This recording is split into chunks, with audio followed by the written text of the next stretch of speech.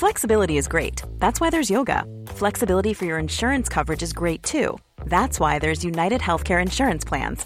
Underwritten by Golden Rule Insurance Company, United Healthcare Insurance Plans offer flexible, budget-friendly coverage for medical, vision, dental, and more. One of these plans may be right for you if you're, say, between jobs, coming off your parents' plan, turning a side hustle into a full hustle, or even missed open enrollment. Want more flexibility? Find out more about United Healthcare Insurance Plans at uh1.com. Millions of people have lost weight with personalized plans from Noom. Like Evan, who can't stand salads and still lost 50 pounds. Salads generally for most people are the easy button, right?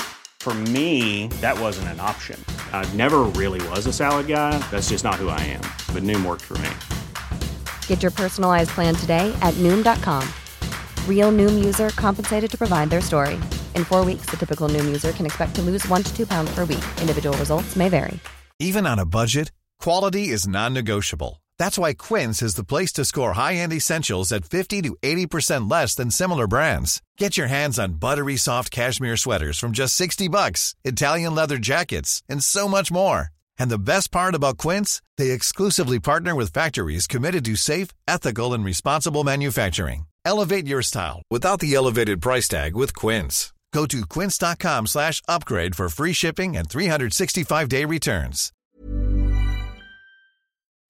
Dumma människor sponsras av Länsförsäkringar. Och Länsförsäkringar är ju mer än bara ett försäkringsbolag. De jobbar ju med bank, lån, pension, försäkringar, alltså hela balletten. Ja.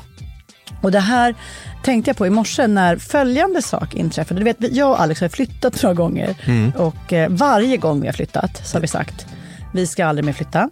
Ja. Vi har också sagt, vi ska aldrig mer renovera. Du vet, såhär, inte en kökslucka ska bytas ut. Inte en färg ska målas om. Nu är det så här och det här blir toppen. Ja. Och det har vi liksom lyckats hålla i nya lägenheten tills det blev vinter. För vet du vad som hände då?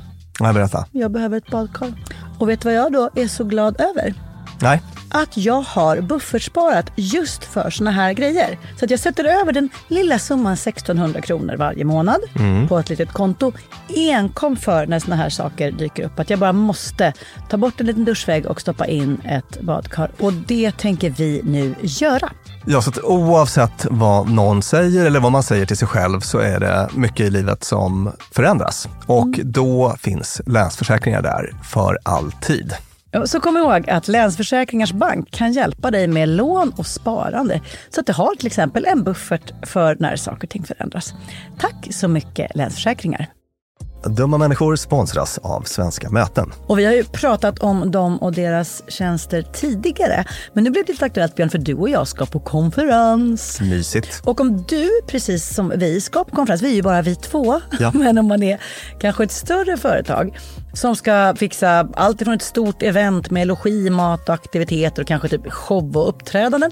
Eller bara ett mindre dagmöte på bara några timmar. Ja. Så är Svenska Möten den givna partnern att vända sig till för att boka. Det är kostnadsfritt att använda Svenska Möten och det de gör är att de utifrån behov och krav ifrån kund tar fram offerter från flera olika ställen så att kunden, det vill säga du, kan välja och avgöra det som passar bäst. Och det är ju allt möjligt då. Slott och herrgård, naturnära, storstadspuls eller småstadscharm. De hjälper dig att hitta precis det som passar dig. Det finns ett jättestort utbud och självklart sparar ju det här då väldigt mycket tid. Och Björn, hur gör man då om man vill planera möten eller konferens och använda sig av Svenska Möten som partner?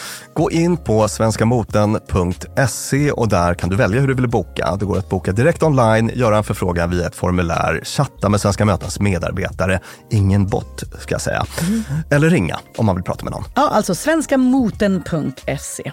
Så tusen tack Svenska Möten. Hallå, varmt välkomna till Dumma människor och fredagsfrågan med psykolog och författare Björn Hedensjö och mig. Jag heter Lina Thomsgård. Vi får ju fantastiskt roliga frågor och mejl ifrån er som vi försöker besvara och det är jättesvårt att välja varje vecka vilken utav alla dessa guldklimpar vi ska ta. Den här veckan är det en som jag kan känna igen mig i jättemycket från förr.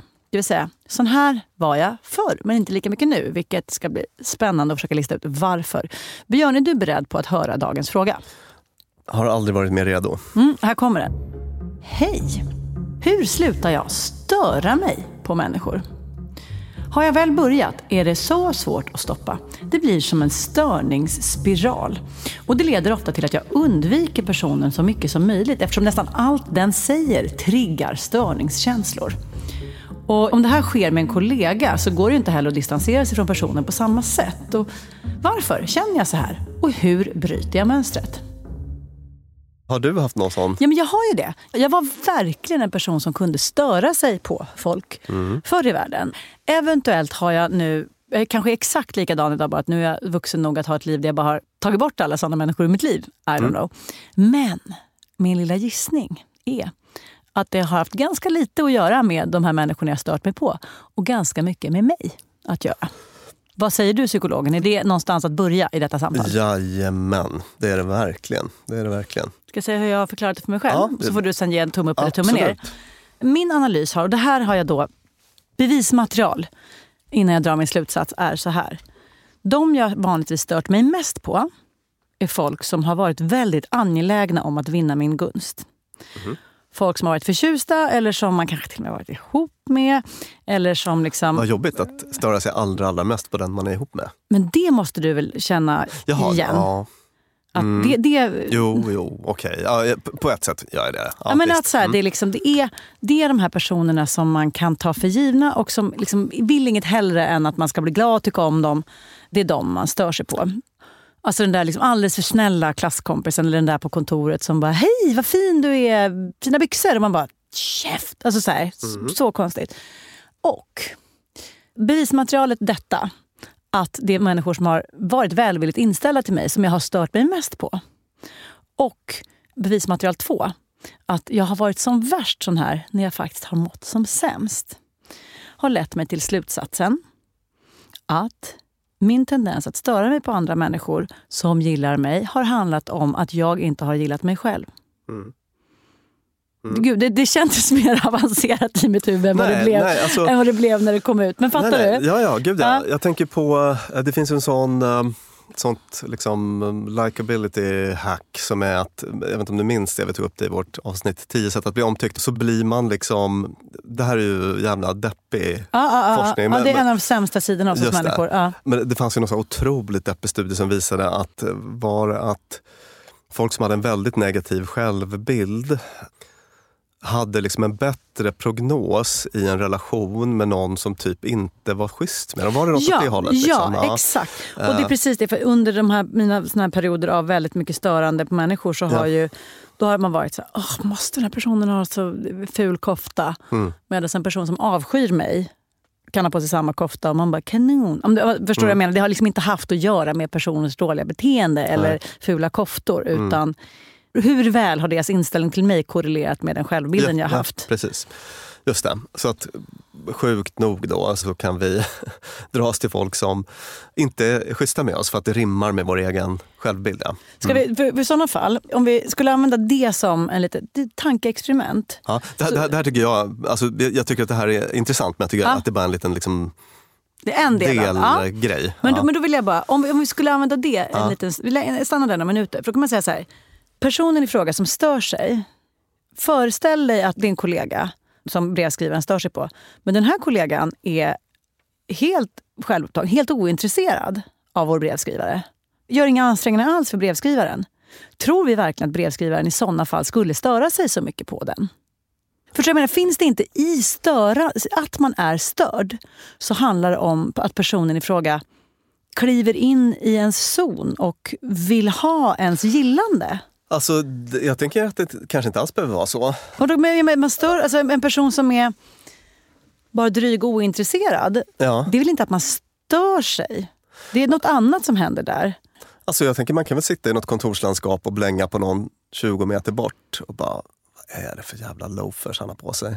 Alltså du vet, sitta och... Ja, men då vill jag hävda att loafer-personen, en grundingrediens är att loafer-personen har dem för att den vill vara fin eller vill ställa sig in eller vill att den ber om ett gillande som därmed gör att du istället för att tycka illa om, att störa sig är en lite så mobbartendens som jag tror kommer ut som någonstans, ingrediensen inställsamhet tror jag finns där. Alltså en dryg jävel som har loafers som man inte gillar Ja.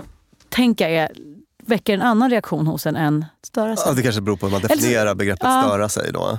Jag tänker att det är liksom en person som väcker någon typ av irritation hos dig. Så tänker jag. Ja, okej. Och jag menar, det kan vara någon, du vet, där sitter den personen och smaskar. Jag och vår kompis Annie Reuterskiöld till exempel har ju den här problemet att vi blir rasande på folk som smackar. Och båda ni har ätit middag med mig. Jag förstår inte när jag överlevt. och knaprar knäckebröd. Det var väldigt kul. Hon berättade för mig att hon hade, var så här next level, var det att det var någon släkting till henne som hade suttit och kört en sån här videomöte. Jag tror det var kanske under pandemin då. Och bara ätit knäckemacka så att det kom ut jättehögt i högtalare. Det var så här next level ljudtortyr för henne. Jag kunde verkligen relatera. Smackat dåligt på. Jo, det är ju att störa sig. Och jag menar, den personen bör man inte ens ha någon interaktion med. Nej. Är det eller här, relation till. Är det kamratuppfostran det handlar om då? Är att man bara säger det där är ett antisocialt beteende du ägnar dig åt, knäckebrödsätare eller fula loafers eller person som är inställsam mot mig fastän jag inte är schysst tillbaka. Jag vill uppfostra dig.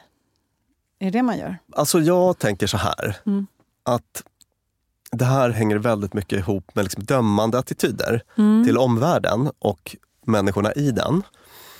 Alltså man är liksom en dömande typ. Att man bara går ut en dag och är så här, gud, Lina är så toxiskt positiv. Alltså fan vad jobbig hon är. Och Klara hälsar typ inte ordentligt. Och liksom, åh gud vilka fula dojor den där personen har. Och helvete vad långsam den här personen i korvkiosken är. Alltså man går bara runt och liksom klistrar negativa etiketter på folk i sin omgivning. Och sen så kanske man kändes det möjligen som att brevskrivaren hade lite specifika personer som är särskilt störningsframkallande då. Att det man ser att man går ut i världen på det sättet och så har man några personer som är extra, man bara hakar upp sig extra på dem.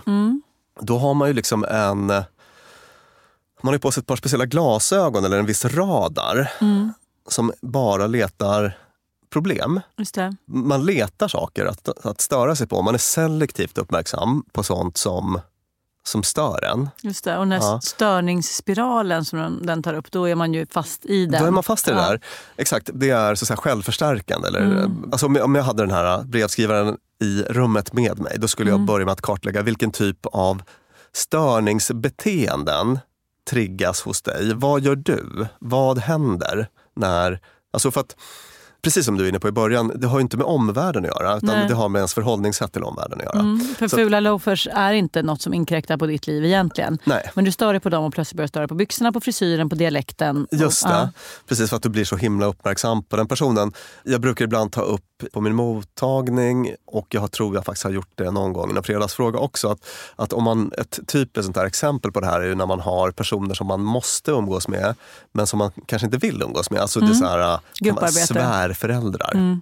Eller bra exempel, så här, man är i universitetet och så ibland hamnar man i en sån här grupp som man ska vara med hela terminen och så där, eller hela programmet till och med. Alltså finns ju sådana varianter. Och säg att det är någon där som, alltså ni kanske inte är någon supermatch till att börja med. Så att den här personen kanske avbryter ofta, och det är en trigger för dig. Det är det för många. Det är ett otrevligt antisocialt beteende. Så att den har den grejen för sig. Och då bara, shit vilket störigt beteende, tänker man gång ett. Och liksom, hur påverkar den själv? Vad börjar man själv göra då? Man kanske börjar fundera mycket på den personen. Då blir det mycket grubbel om Andreas. Just det. Som avbryter. Och så bara fyller man på med mer saker att störa sig på. Har han inte lite larviga glasögon? Jag tycker han har en fånig dialekt. Och så vidare. Och sen så liksom i nästa möte med Andreas så har man den typen av liksom selektiv uppmärksamhet på sånt som man stör sig på. Kanske framförallt då det här att han avbryter. Man bara sitter och väntar på att han ska avbryta. Just det. Och liksom kokar kanske redan innan. Då är man i störningsspiralen så att säga. Du kommer bara liksom upptäcka mer och mer saker och störa på den här personen. Man går in med en taggattityd. Och vad kommer den här taggattityden att frambringa för respons från Andreas då till exempel? Det blir ju inte bättre. Det blir inte bättre. Alltså han kanske blir... Nervös och... Han kanske blir liksom ännu... Alltså hans dåliga sidor förstärks möjligen i relation till dig. Han kanske kommer liksom avbryta dig mer. Han kanske kommer lägga till små pikar när han pratar med dig. För att han känner att du gillar inte honom och sådär. Och så är man i någon pardans som i sig blir en negativ spiral då. Och du kanske då börjar med liksom massa... Ja, men alltså både inre och yttre beteenden, det vill säga grubbel, fixering vid, en radar som är jätteuppmärksam på Andreas tillkortakommanden, plus att du i dina beteenden, liksom yttre beteenden, i det sätt att bemöta honom, hälsa på honom, prata med honom, så är du liksom otrevligare. Straffar liksom. Straffar eller så, på ett sätt som gör att han kanske blir ännu mer störig. Och så är man i en sån spiral. Ja. Precis, så att det blir liksom en självuppfyllande profetia. Att personen som du tänker är störig kommer bara att bli mer och mer störig, och du kommer att bidra till att den personen också beter sig störigare. Så kan man ju tänka sig att det kan se ut. Och sista frågan då, som var: hur bryter jag det här mönstret? Ja, vad gör man då istället? Absolut, precis. Nej, men, det här är sånt som jag faktiskt jobbar med då, i kliniken ibland. Alltså det kan vara, bara hitta på för att det är inget liksom riktigt patientfall, men liknande. Det kan vara så att man är på en utbildning och man bara går runt och stör sig på liksom, lärare, klasskamrat. Man tycker att alla är idioter. Det är så här typisk varningssignal på det här. Ja, alla är idioter, alltså, hela världen är idioter. Alltså mitt jobb är fullt av idioter, omgiven av idioterna. Att liksom, man har den så här idén om men alla är liksom idioter där. Probably not true. Nej. Alltså, alla är inte idioter. Det skulle kunna vara så att det är en ovanligt hög frekvens av idioter där. Men alltså, alla är inte alltid idioter. Nej. Ingenstans är det så. Nej, då har du på dig idiotglasögonen. Exakt. Så att en sån typisk uppgift då kan vara att så här, men nu ska du gå in och en vecka ska du lajva att folk här vill dig väl. Du ska tänka att där sitter Andreas, avbrytar Andreas. Han gillar nog mig. Ja, han gör det för att få igång ett härligt snack. Alltså man kan öva på, jag vet att det kan låta lite fånigt och kanske också lite svårt och konstruerat och sådär. Men det är den typen av uppgifter som jag faktiskt brukar jobba med i det här fallet då, att man får bara testa att liksom rama in under en avgränsad period. Liksom, hur ska det vara nu? Nu går jag in på jobbet och jag ska liksom vara aktivt uppmärksam på dels positiva sidor. Det kan vara en sån uppgift. Gör Andreas någonting idag som jag gillar? Han hämtar kaffe till alla. Han hämtade kaffe till alla. Det var faktiskt fint hur han satt och lyssnade på Emily där ett tag. Alltså att radarn ska vara inställd på den frekvensen. Man ska liksom leta små guldkorn i den här skräphögen. Så det kan vara en sån övning. En annan övning kan vara just att nu ska jag gå in och lajva att alla här inne vill mig väl. Hur skulle jag bete mig då? Om jag liksom går fram till gruppen som står där och viskar vid kaffeautomaten och tänker att det här gänget, de vill mig väl. Hur skulle jag bete mig då? Det är inte det jag känner för att göra, men om det var så, hur skulle jag göra då? Och så går man fram och gör det. Och så testar man lite sådana beteenden under ett tag och sen får man utvärdera. Vad hände? Fick jag ett annat bemötande tillbaka och sådär. Och så testar lite sådana, den typen av beteendeexperiment som det är då. Och sen så också, man kan ju också kika lite grann på varför är det så här. Alltså man kan, som jag var inne på tidigare, varför går jag runt och tänker att alla på jobbet är idioter? Vad tänker du om det? Vad jag vantrivs på jobbet. Att jag kanske borde byta jobb. Inte för att de är idioter, utan för att jag känner mig understimulerad eller för att jag inte tycker att jag presterar bra eller något sånt där. Ja, det kan ju vara så att man är en jävla skräpsammanhang. Så kan det vara. Ibland blir det där man hamnar. Bättre att byta jobb. Men det kan ju också som sagt då ligga väldigt mycket hos en själv. Och det är ju ofta någon typ av psykologiskt försvar skulle jag säga, som har att göra med att man vill inte...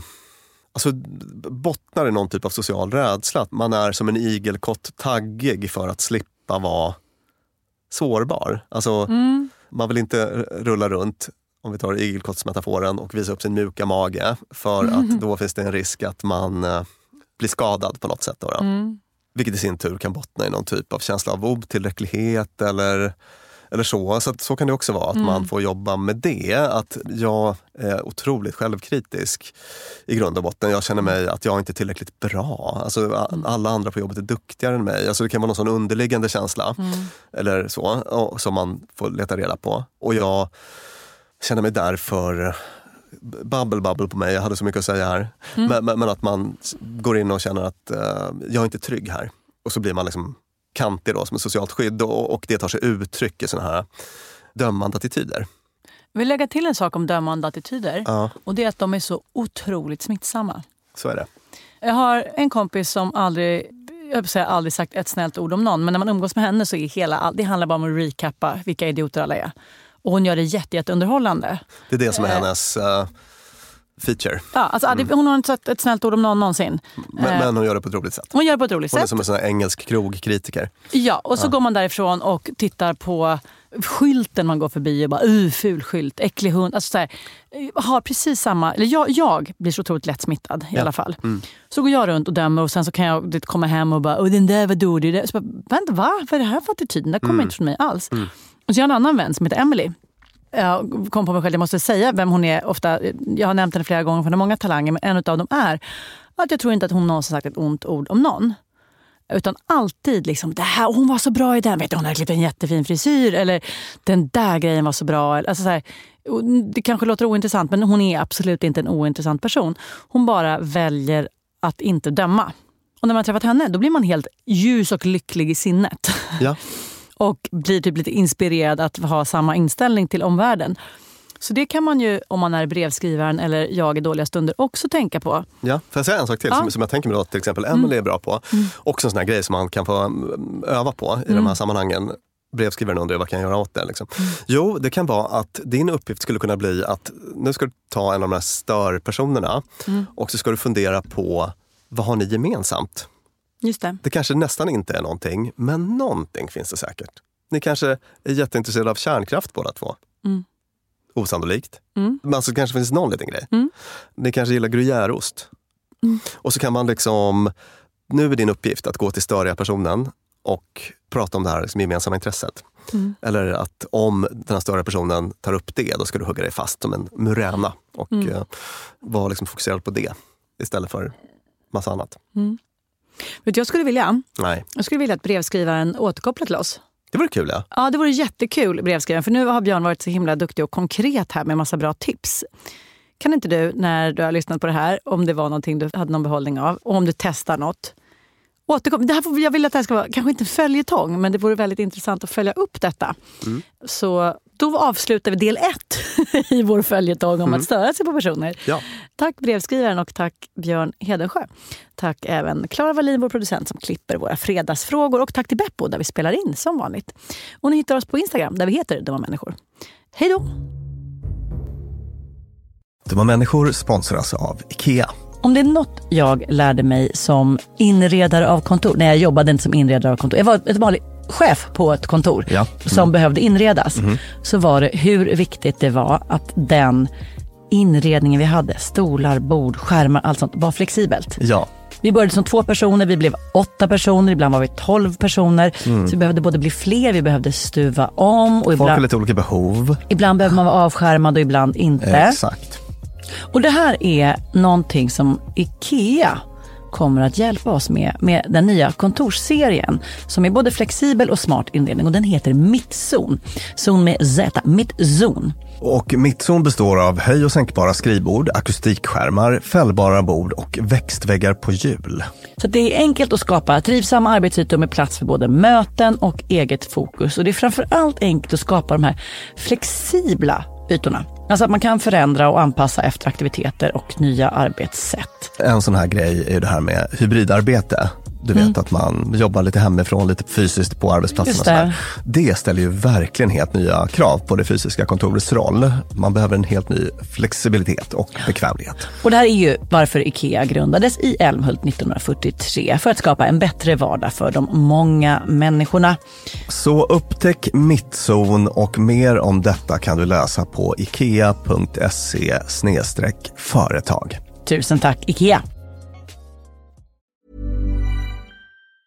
Normally, being a little extra can be a bit much, but when it comes to healthcare, it pays to be extra. And United Healthcare makes it easy with Health Protector Guard fixed indemnity insurance plans. Underwritten by Golden Rule Insurance Company, they supplement your primary plan, helping you manage out-of-pocket costs without the usual requirements and restrictions like deductibles and enrollment periods. So when it comes to covering your medical bills, you can feel good about being a little extra. Visit uh1.com to find the Health Protector Guard plan for you.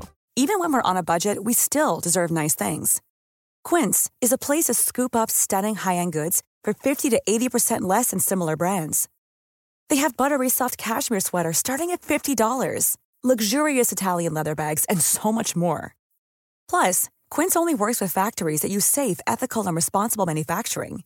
Get the high-end goods you'll love without the high price tag with Quince.